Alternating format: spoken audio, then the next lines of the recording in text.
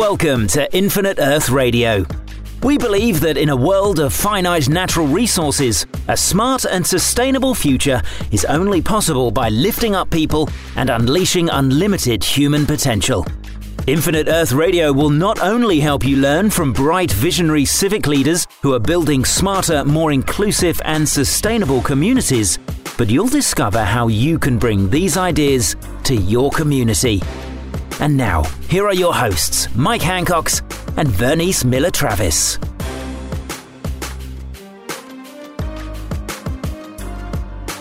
Welcome back to Infinite Earth Radio, where we talk with thought leaders and change agents who are transforming the future by building smarter, more sustainable, and more equitable businesses and communities. I'm Kif Scheuer, the Climate Change Program Director at the Local Government Commission. I'll be your host for this monthly series on adaptation and livable communities, where we've been discussing ways we can create more resilient communities by fostering knowledge exchange, identifying new resources, and sharing innovative perspectives and tools. Today, I'm proud to have a guest, Dr. Chris Laban. Chris is the Executive Officer of Environmental Compliance and Sustainability at Los Angeles County Metropolitan Transportation Agency. At LA Metro, Chris oversees their internationally recognized environmental sustainability and energy initiatives. Chris has a Bachelor's of Science in Geology, a Master's in Civil Engineering, and earned his PhD in Environmental Science and Engineering from UCLA. Chris is also a widely published author and national speaker and serves on a number of commissions and working groups, including chairing the Sustainability Committee for the American Society of Civil Engineers, serving on the National Council for Environmental Policy and Technology at US EPA, and, more relevant to our conversation today, serving on California's AB 2800 Climate Safe Infrastructure Working Group, run by the California Department of Natural Resources. And for those of you who are unfamiliar with the working group, it's a project that came about through Assemblyman Quirk in 2016 that was intended to look at the scientific and engineering aspects of infrastructure and how to make them more resilient to the growing threats of climate change. The working group just wrapped up about a year-long process. Chris was involved in that, and I'm glad to have Chris here to talk about what the working group came to, some of the recommendations, some of his insights, and what he sees in the field related to adaptation, infrastructure, and engineering. So, Chris, thank you so much for joining us. Yeah, thank you so much, Kev, for the opportunity to not only talk about the AB 2800 work, but maybe the opportunity as well as we move along with some of the things that we're talking about here, in terms of some of the other things that are happening nationally with the engineering societies as well as here at LA Metro. So again, thank you so much for this opportunity to talk to you today. Well, really looking forward to it. Why don't we start with the working group? I'd love if you could tell our audience a little bit about what was the goal of this working group and the process before we dive into maybe some of the recommendations. This working group is really unique because it's maybe one of the first, if not the first time, that scientists, engineers, and practitioners in the field of infrastructure have actually been put together, an assembly bill in this particular case by statute, to work very closely, not only to understand what the science of climate looks like, but how to incorporate the science of climate into the building, designing, constructing, operating, and maintaining of its infrastructure, particularly here in the state of California. It's very unique as well in the context that not only have we looked at the data, but at the same time, what are the reservations and what are the hurdles that engineers might have moving forward in terms of how they implement the recommendations of the working group. Then the most important thing, and what we also talked about, are the issues of not only funding, but equity. How do we actually make sure that these recommendations are not only done in jurisdictions and areas that would need them, but more importantly, for those areas and jurisdictions that we don't really know at this point in time are significantly impacted by the impacts of climate. So I wanted to ask you a little bit about the structure of it and something you said there, which was sort of the first time that engineers and scientists were coming together to look at these issues. From your perspective, and having sat on the working group, but even prior to that, why was this so important? Why did we feel like we needed legislation to bring these parties together to address infrastructure issues related to climate change? I think on two fronts. The first one is there's always been a significant amount of information coming out of the scientific community in terms of what the impacts of climate change are to our environment, to the places that we live in, to the policies that we as the state of California, for example, are trying to formulate for our different jurisdictions and communities. But at the same time, folks like ourselves and the practicing communities, here in particular, for example, LA Metro, we're building a lot of infrastructure. And as engineers or architects or practitioners, we're limited by our ability to actually build these infrastructures in terms of the codes, in terms of what we know, in terms of best practices, as well as the corresponding operation maintenance procedures that are associated with those best practices. There is resistance to change to some extent because people don't quite understand what the climate change data might imply in terms of what we call as a standard of care, in terms of should engineers build above and beyond code, who is responsible for any of these untried methods, untried materials, untried technologies that are being put in or being incorporated into this infrastructure, and so on and so forth. So, what this legislation really did was to clear up that hesitation and essentially allowed folks to not only become more open and candid about what's hindering them from incorporating the data the scientists are generating, but at the same time allowing folks, practitioners like myself, to think outside of the box.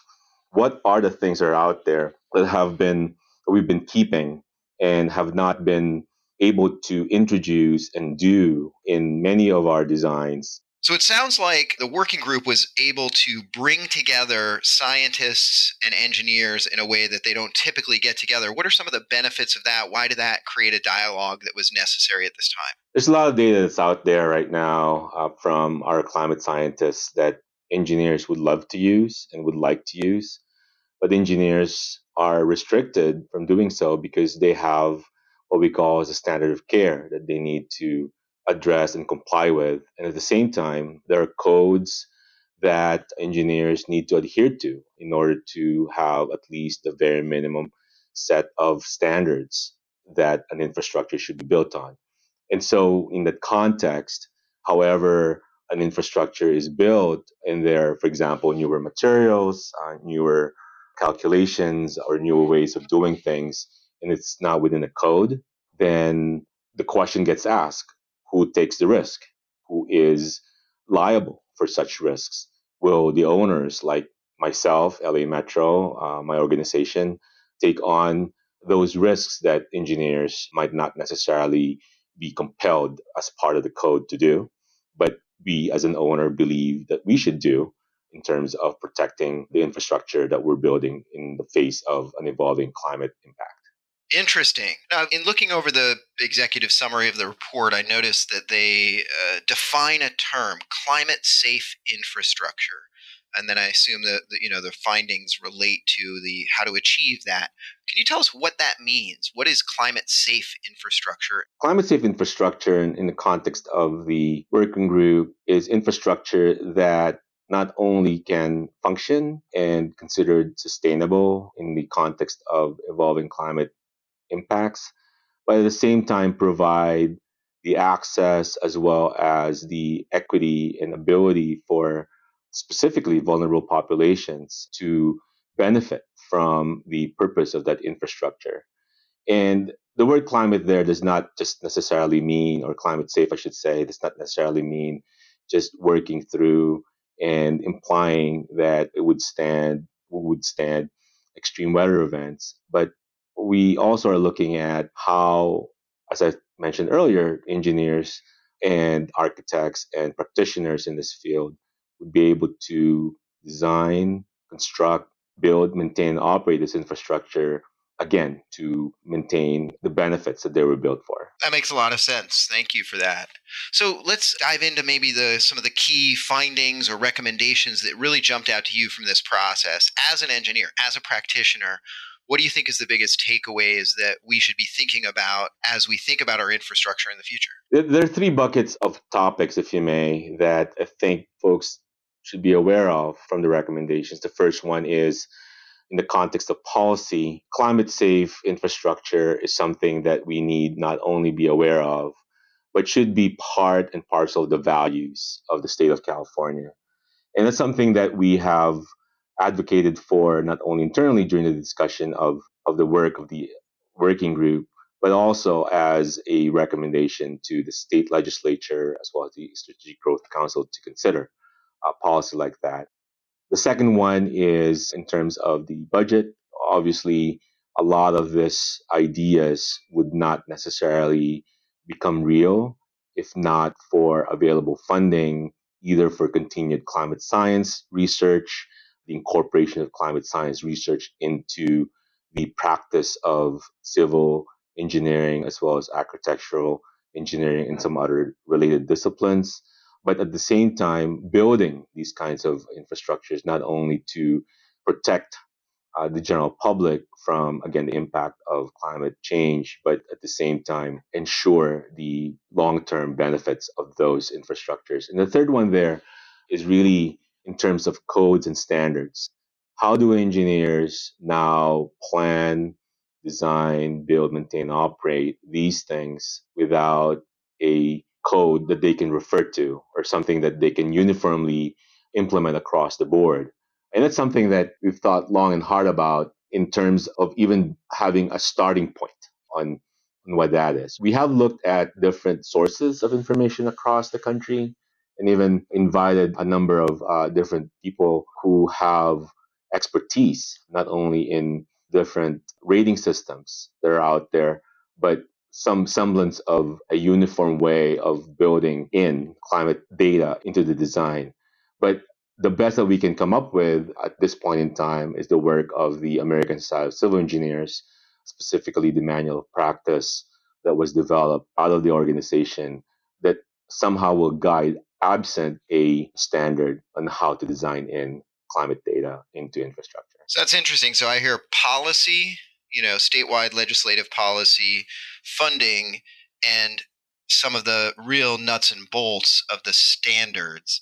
Who owns those next steps? Clearly, on the policy side, we're talking about legislators and probably on the funding side, but maybe there's some others. And then is it the engineering community that owns the development of the standards, or is that a collaborative effort with other folks such as scientists and community activists and organizers and policymakers? That's an interesting question, Kif, because on one hand, let's go back to the policy, right? I mean, the legislators, for example, or the governor's office can initiate a process to develop policy along the lines of what I already mentioned. But without advocacy from the general public, from, for example, faith based organizations or groups that are most impacted by the development of these policies, the wording and the intent, as well as the implementation of those policies, may not even be reflective of the true need of the communities that those are being addressed to. And so, on that very first point, and I think it's also true for the last two buckets of things that I mentioned earlier, it has to be a two-way street, right? It has to be a dialogue between the communities, jurisdictions, the people who are most impacted by these recommendations, as well as those who are in control and those who are able to actually effect the writing of the policy, the development of standards, as well as the inclusion and development of funding mechanisms for these projects. Interesting. And now you're talking about something I'm a little more familiar with, which is sort of building a campaign or an initiative. I'm no engineer, as you know, so some of that stuff seems challenging to me. But it's also something I don't have any current memory of a campaign around engineering standards. It's not the kind of thing that really gets politicians going. How do we build a message around the importance of this? Maybe taking some of the findings from the report, maybe building some constituencies so that we can actually galvanize momentum, because it sounds like from your vantage, the risks are very severe and we need to get ahead of this. Yeah, and I'll just put another hat on, which you mentioned when you were introducing me earlier to respond to your question. As the chair of the National Committee on Sustainability for the American Society of Civil Engineers, we actually have developed a roadmap to essentially affect the advocacy as well as the development of ideas and standards that we have just been discussing. There are four elements of that roadmap. The first one is, as I already mentioned, the standard setting process. About a month and a half ago, we started that process. We think it would take about 2 years to actually come up with a national standard, at least a national standard. And we hope that it will become an international standard at some point in the future, but at least a national standard on sustainable infrastructure. And let's know if folks are interested in the equivalency of sustainable infrastructure versus climate safe. The working group has consciously said, at least in the very beginning of the document, that in terms of sustainable infrastructure that's defined by the American Society of Engineers, as well as the climate safe infrastructure that the AB 2800 working group has defined, those are equivalent in meaning. So there's no dichotomy there between what the engineers in ASCE are trying to develop a standard for versus what the AB 2800 group is trying to work out in terms of its recommendations. The second part of that roadmap is reinventing the process. And what that really means is engineers, like what I told you earlier, have a set way of designing and building infrastructure the way that they know. And it boils down to what the code is actually dictating as minimum standards for them to follow. In the design, the reinventing the process element of the roadmap, of ASCE's roadmap, what the organization is advocating for in there, and we have already developed a flowchart on how that would look like, is essentially changing not only how engineers think about this, but looking at all the available resources to them, including climate science, if they need to allow for ideas, technologies, as well as materials to be incorporated in those designs to make that infrastructure climate safe. The third element there is what we call as increasing capacity. We're developing courses. ASCE is developing courses as well as a certification program wherein not only are we identifying individuals and practitioners who not only know how to design these things, but to allow them to take on leadership roles in these courses and awareness efforts so that they can influence the pipeline of younger engineers that are coming out of schools or who are maturing as engineering professionals or architectural professionals, and for them to not only learn from these practitioners who have somehow had this experience already of incorporating climate science into design, but also having some form of a mentor with them to work through in refining their skill sets as they move up in their careers. And the last piece there in the roadmap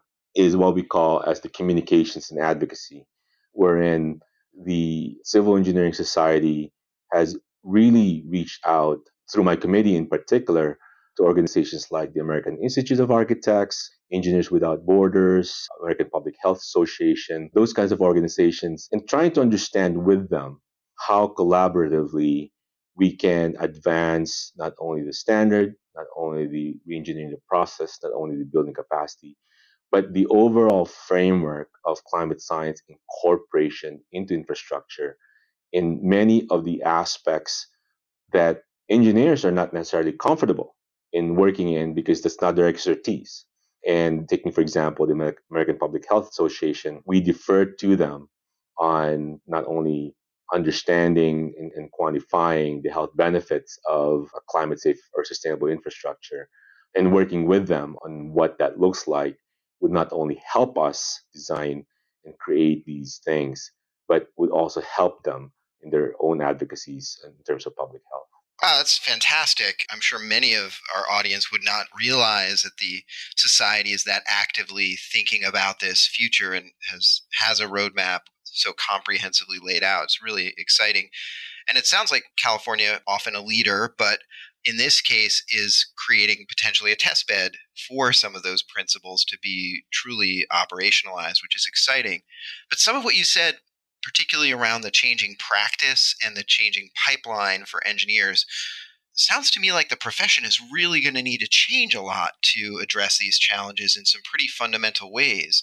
Is that accurate? And if so, Do you see this that engineers and engineering is up to that challenge? I think it's fairly accurate assessment, Kif. And I have seen, now shifting to another hat of mine here at LA Metro, as the individual who is responsible not only on advancing our policies here for our procurement, planning, operations, and construction related to climate change impact mitigation, and especially in our major capital projects. I've seen an evolution coming out of our younger generation of engineers here, really advocating for some of these ideas and strategies to be fully implemented in the projects that we're building here. As you know, and thanks to the voters of LA County, back in 2016, we were given the mandate coming out of our Measure M to not only expand, but transform, literally transform the fabric and lifestyle of Los Angeles to be centered around transit. And as you could imagine, with $140 billion as an initial down payment coming out of Measure M, that's a significant amount of opportunity, not only to transform the fabric and lifestyle of Los Angeles, but to transform how we actually build, operate, and maintain our transportation systems. So, going back to your question in terms of engineering, in terms of how the practitioners might change in building capacity and reinventing the process, that's something that we are currently doing. We have incorporated a significant amount of these kinds of newer ideas into not only our design criteria, but also in our technical requirements. We have been doing it in phases, beginning with our very first big project, which was the Crenshaw line from a few years ago, coming out of funding from another initiative called Measure R. And now with our multi-billion dollar projects like Regional Connector, Purple Line Extensions 1, 2, and 3, we have been afforded an opportunity to not only incorporate, but literally start seeing how some of these designs not only would look like, but start operating them in the very near future to how we would like to operate them in a climate safe future. That's a great, if I can ask, maybe give us a couple examples. I think the audience would love to hear about some real concrete examples of where you are using the science in ways that might be changing your choices in how you're building and how that's sort of being integrated into the infrastructure development process in a couple specific LA Metro projects. Love to hear about those. Yeah. So one of the things that we have observed, for example, in the last few years is that, because there's not a whole lot of rain here in the LA area, and then when it rains a lot. So in many of these locations that we're operating in, we experience a lot of erosion, for example, on our embankments, or we see a lot of significant flooding in a short period of time. So one of the examples that I can point out to you that we have incorporated these strategies is on the Expo line, in one of the stations over there. When we originally designed that particular station, Rancho Park Station in particular, we were considering a 25-year design storm for that station. And, for any of the engineers who are listening to the podcast, they can understand that that's the standard of care, that's the minimum requirement that one can design an infrastructure to capture any stormwater as well as to prevent flooding infrastructure they're designing. And so what we have done for that particular example is that, I guess serendipitously, we're in the middle of developing our resiliency plan coming off the heels of our climate action plan for the agency, in overlaying, for example, the flood and inundation zones for a 50-year storm and a 100-year storm over our planned alignments. The Rancho Park Station, coincidentally, was within that 50, 100-year flood zone that's mostly going to be impacted. And so, as you could probably sense, I would not just sit around and do nothing with that data.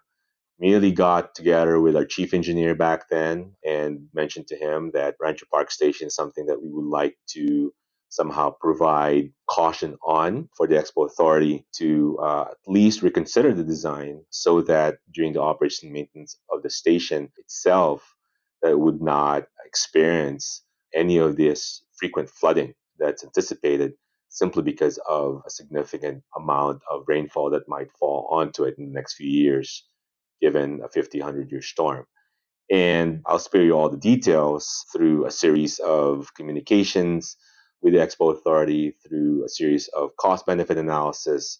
We're able to, within the budget of the station and the project, as well as the schedule, able to redesign that station so that it's not going to flood as frequently as we anticipate, because essentially it's location that's going to be impacted by a 50, 100-year storm. Interesting. Thank you. Very much appreciate that.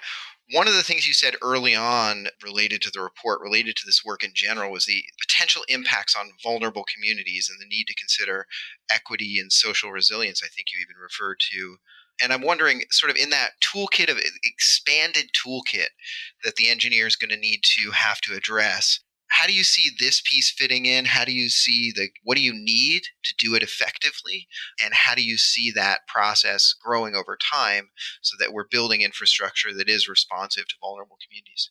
Yeah, I'll answer that question in two ways. The first one is I've been, again, because of my responsibilities here in the agency, in many parts of the county, as well as have been invited in many parts of the country that I may not have had the opportunity to not only see, experience, but talk to the constituencies, if not for those responsibilities and appointments that I've received and have been privileged to serve in. And one of the key messages that I always keep at the back of my mind in not only developing these policies, procedures, and implementing our strategies is the point of we don't necessarily and we should not necessarily have to bring solutions to communities.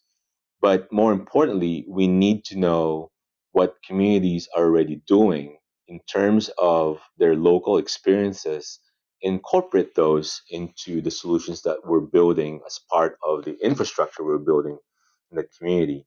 The fundamental essence there is that many of these communities are, and especially the disadvantaged communities that people talk about, they are already resilient. They have seen a lot of these issues come up and they have adapted to these kinds of issues. And more often than not, people who don't necessarily live or have experienced what these communities have experienced in the past think of solutions that may not be compatible to the culture and the fabric of how the community functions and how they think about solutions for their efforts. So, in essence, I think one sense, like what I said, bringing solutions and working with communities is very essential. The flip side of that is, I think I mentioned this as well earlier, the input is essential from them as well in the context of have we invited everyone that we need to invite that should be part of the conversation. And as challenging as that might seem, I think at the end of the day, making a concerted effort in bringing in and being conscious of those folks who otherwise, if not for our invitation, who otherwise not for that would not be part of the conversation. Just being aware of that concept would make people think twice on moving forward with ideas just with people they know. I'll give you some examples of that as well. Indigenous populations as well as immigrant populations. I'm an immigrant myself here in this country. And there are a lot of best practices that these groups and these communities actually are already practicing from jurisdictions and countries where they come from or the American Indian population, for example, they have best practices that a lot of us are aware of, but because a significant number of the population is enamored with technologies, for example, people don't necessarily think about the non technology or non hardscape types of solutions that can be implemented. Just becoming aware of those best practices from immigrant and indigenous populations is a good starting point in bringing them on as well. Water conservation, as easy as that sounds, a lot of people turning off the faucet while brushing their teeth is normal. A lot of people here in our communities, here in our country, because water is endemic everywhere, maybe we're not thinking about that kind of easy solution. Another thing is conservation. A lot of us are saying, hey, let's plant more trees, and that's fine. But is that enough? Is that something that's in concert with the use of that space? If it is, that's great. If it's just planting trees or conserving environments without regard to the overall picture, maybe we need to revisit our strategy. Great points. Thank you. I think it's encouraging to hear you talking about some real practical solutions that just anybody can do, as well as these big projects. Anything else at Metro that you guys are doing that you're particularly excited about on this front, that is either using the science in a particularly forward-looking way, or maybe working with the community in an interesting way, or just something that's you think is a hallmark of this new kind of practice? I could think of two, maybe three things that I'd like to highlight. There are a lot more than that, but I'd like to somehow just point out on two, maybe three things. So the first one is something unusual for a government agency like us is to think of entrepreneurial ways of monetizing, for example, environmental benefits and allowing the monetized value of those environmental benefits to be sellable, for lack of better words, in an open market or tradable in an open market. And then the proceeds and the revenues of those monetized benefits actually get reinvested back into additional infrastructures that we can build here in the agency. So I'll give you one example of that. As a user of natural gas, we currently fossil natural gas, we actually are benefiting from the generation of about 100,000 carbon credits every year that we can sell in the Air Resources Board exchange. And then the revenues of that goes to an investment fund that we have set up here internally within the agency that we can use for water conservation projects, that we can use for air quality improvement projects, energy efficiency projects, things of that nature. And what that allows us to do is that given the limited as well as set funding that we have from our traditional sources such as grants, proposition money, things of that nature, it frees up to some extent some of that money to be used somewhere else that's considered as a core function of the organization while we prepare our infrastructure for a climate safe world. So that's the first one. The second idea I just wanted to impart out there is that we, as an organization, really doing interesting things beyond our core function. Not only are we into housing, for example, in here, not only are we addressing homelessness, not only are we addressing social types of issues in that context, but one of the things I tell people about that they're surprised is we're also involved with reduction of food deserts here in the agency. What we have done there is that we have identified using USDA maps on where these deserts are here in Los Angeles, overlaid that with our stations, and then really leveraging the placement of our stations and allowing strategies like real fresh food markets and farmers markets to actually be established in many of those. In fact, the program has been very successful in the last few years. That a couple of things have happened. We actually have a map of where farmers markets are in or adjacent to many of our stations. A master's thesis, believe it or not, by one of our employees here reflects on a deeper dive on what can be done beyond traditional strategies to combat food deserts using transit infrastructure. And then the third one is allowing people to really be aware of the power of the proximity of our investments, in these communities, and thinking of non-traditional ways of using those investments in addressing social issues. And maybe the last thing I'd like to point out in there is that we have, as with my example earlier with the Civil Engineering Society, we have really exploited in a good way our relationships with any partner who has advanced not only ideas to us that we can use in many of our projects, but who has advanced issues to us so that we can think with them on newer, innovative solutions that we can do, again, using our assets and our infrastructure. So one of those ideas that I can point out to is that we as an agency have a policy to look at, for example, in the context of economic development, looking at populations, for example, chronically homeless, formerly incarcerated, single moms, those kinds of demographics, and try to understand with them on how we can incorporate them and get them out of their economic as well as social conditions.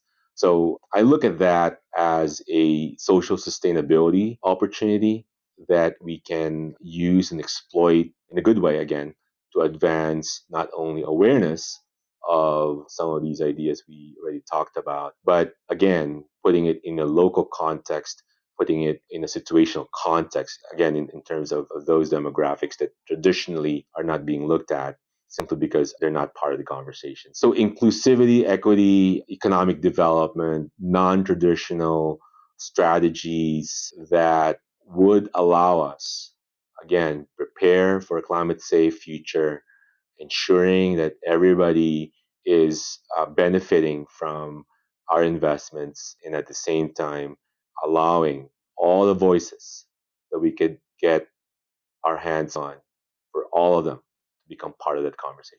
Chris, thank you for those thoughts. That's amazing. I think a lot of our listeners would not have expected somebody with your technical background to be so inclusive, thinking about the space in the ways that you see your resources as an agency, your assets as you put them, being a really community empowerment tool. And that's really exciting to me. I think it reflects this larger pivot that we've been talking about of the profession towards a more comprehensive, integrated approach. I'm really excited to see that. And that's all very optimistic and sort of taking this crisis and making the best of it. But where's the gap? Is there something in the report, in the working group, in your work that you're seeing that's really maybe keeps you up at night as one of the major challenges that we're facing in this space, and or something that you just couldn't get to in the working group that potentially you think you want to let the community know at large we should be paying more attention to? The most common response gift to that question is funding and the ability of folks to actually realize not only the intent of current and any future policies, as well as ensuring, and which is something that people don't normally think about, ensuring that over the long term, the benefits of those infrastructures as well as those solutions, maintenance of the benefits of those solutions and infrastructural benefits over the long term. But I look at it as, while there are perceived and maybe even real gaps in terms of resources in general, and maybe there's also a relationship gap in there. I'll tackle those two here in a few seconds. But the point I'm trying to make is that regardless of what those gaps are, I think people just need to reflect, including myself, we need to reflect with everyone that the lack of resources or the presence of gaps should not hinder us from thinking about how we can move forward with the idea of ensuring our survival in the future in the context of the evolving and become in the severe impacts of a changing climate. And where I'm coming from with that one is, more often than not, I sit in many of these conversations, around the country, and people put in a lot of good thought, a lot of good planning, a significant amount of effort, I should say. And at the end of the day, people look around the table and they say, "So how are we going to do this?" And then 6 months later, you look back at that moment in time, and nothing has happened. I think it's time to be selfless. I think the call to action here is not necessarily who am I in the conversation, but the call to action is, how can I ensure that us as a human entity, as a human species, actually survive in this crisis that we're facing here. And if we think of it that way, then many of the gaps, many of the shortcomings, many of the issues that's preventing us from moving forward with our ideas will slowly, not suddenly, slowly go away. So on the funding side specifically, I was at the Global Action Climate Summit a week or two ago. I guess you were there as well. And maybe you've heard this.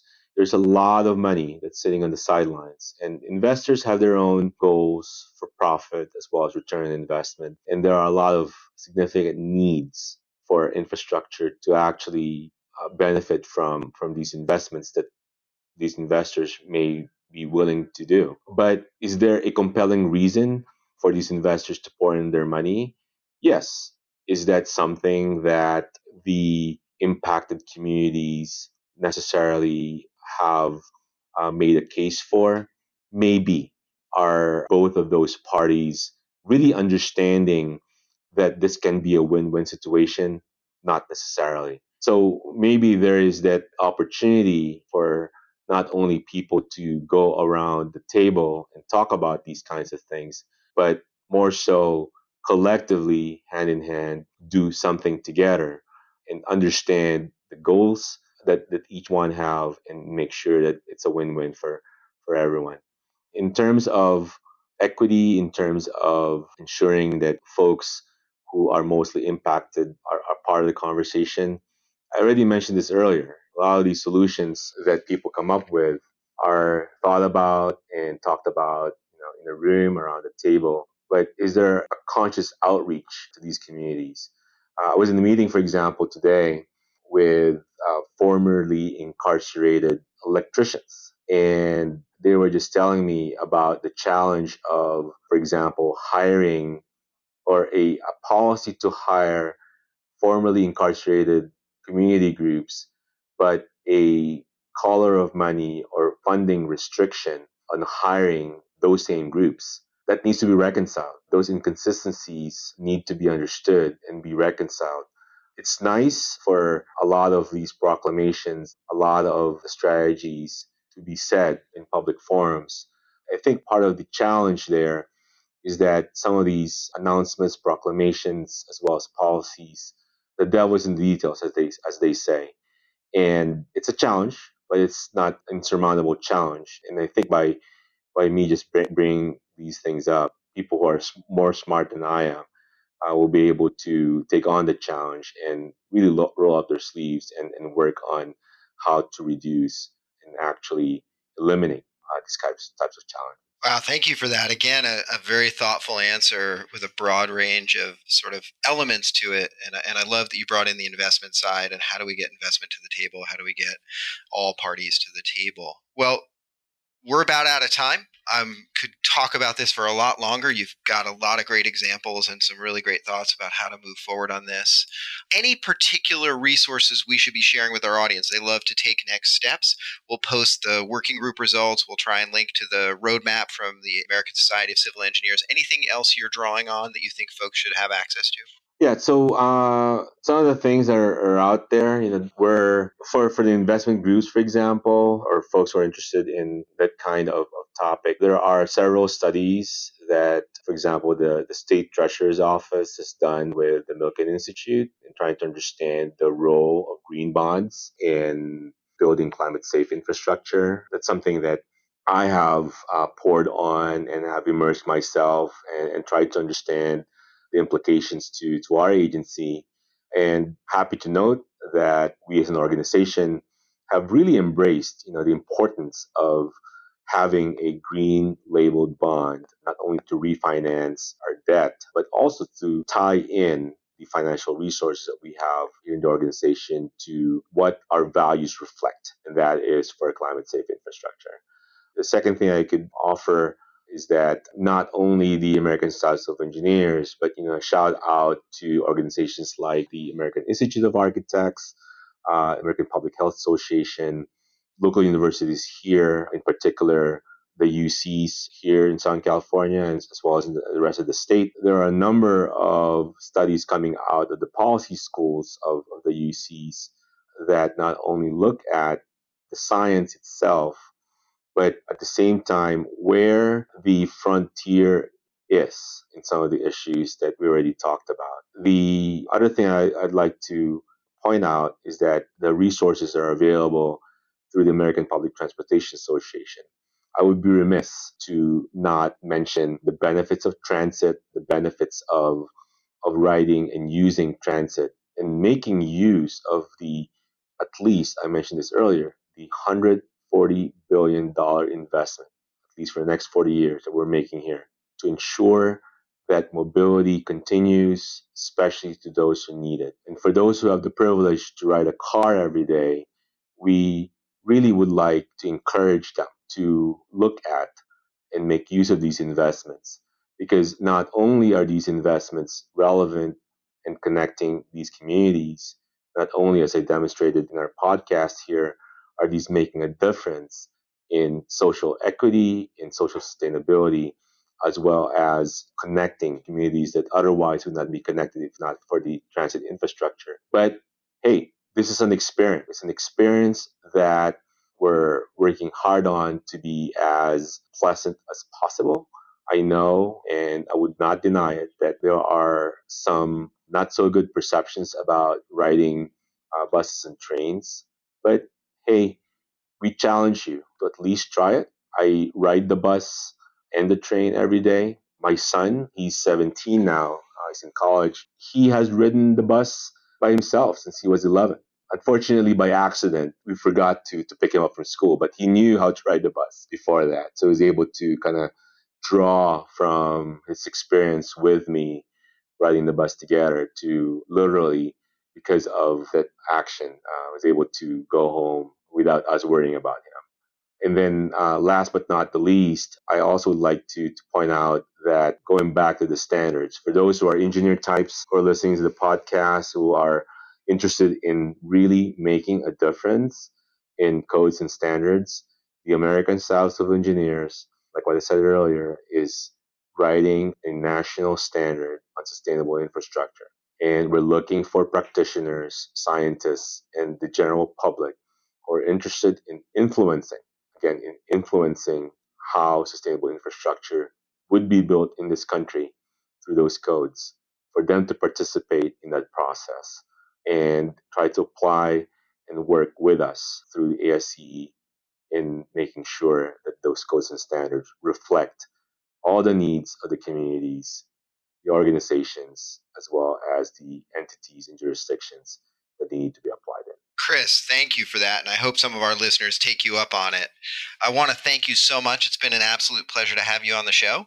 Yeah, thanks, Kif. And, this is such a privilege to voice out a number of my opinions here, and I really enjoyed this, and we hope to have an opportunity again to at least reflect back on maybe some of the things that AB 2800 Working Group has recommended a few months from now, or even a year from now, if so desired.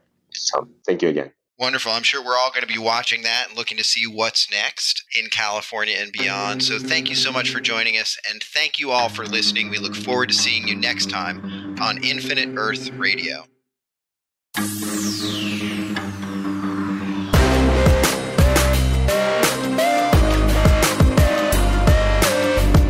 Infinite Earth Radio is a podcast produced by Skio in association with the Local Government Commission. To learn more about Skio, Infinite Earth Radio guests, or how you can make a difference in your community, visit our website at infiniteearthradio.com or join us on Facebook at www.facebook.com/Infinite Earth Radio and Twitter by following @Infinite Earth Radio.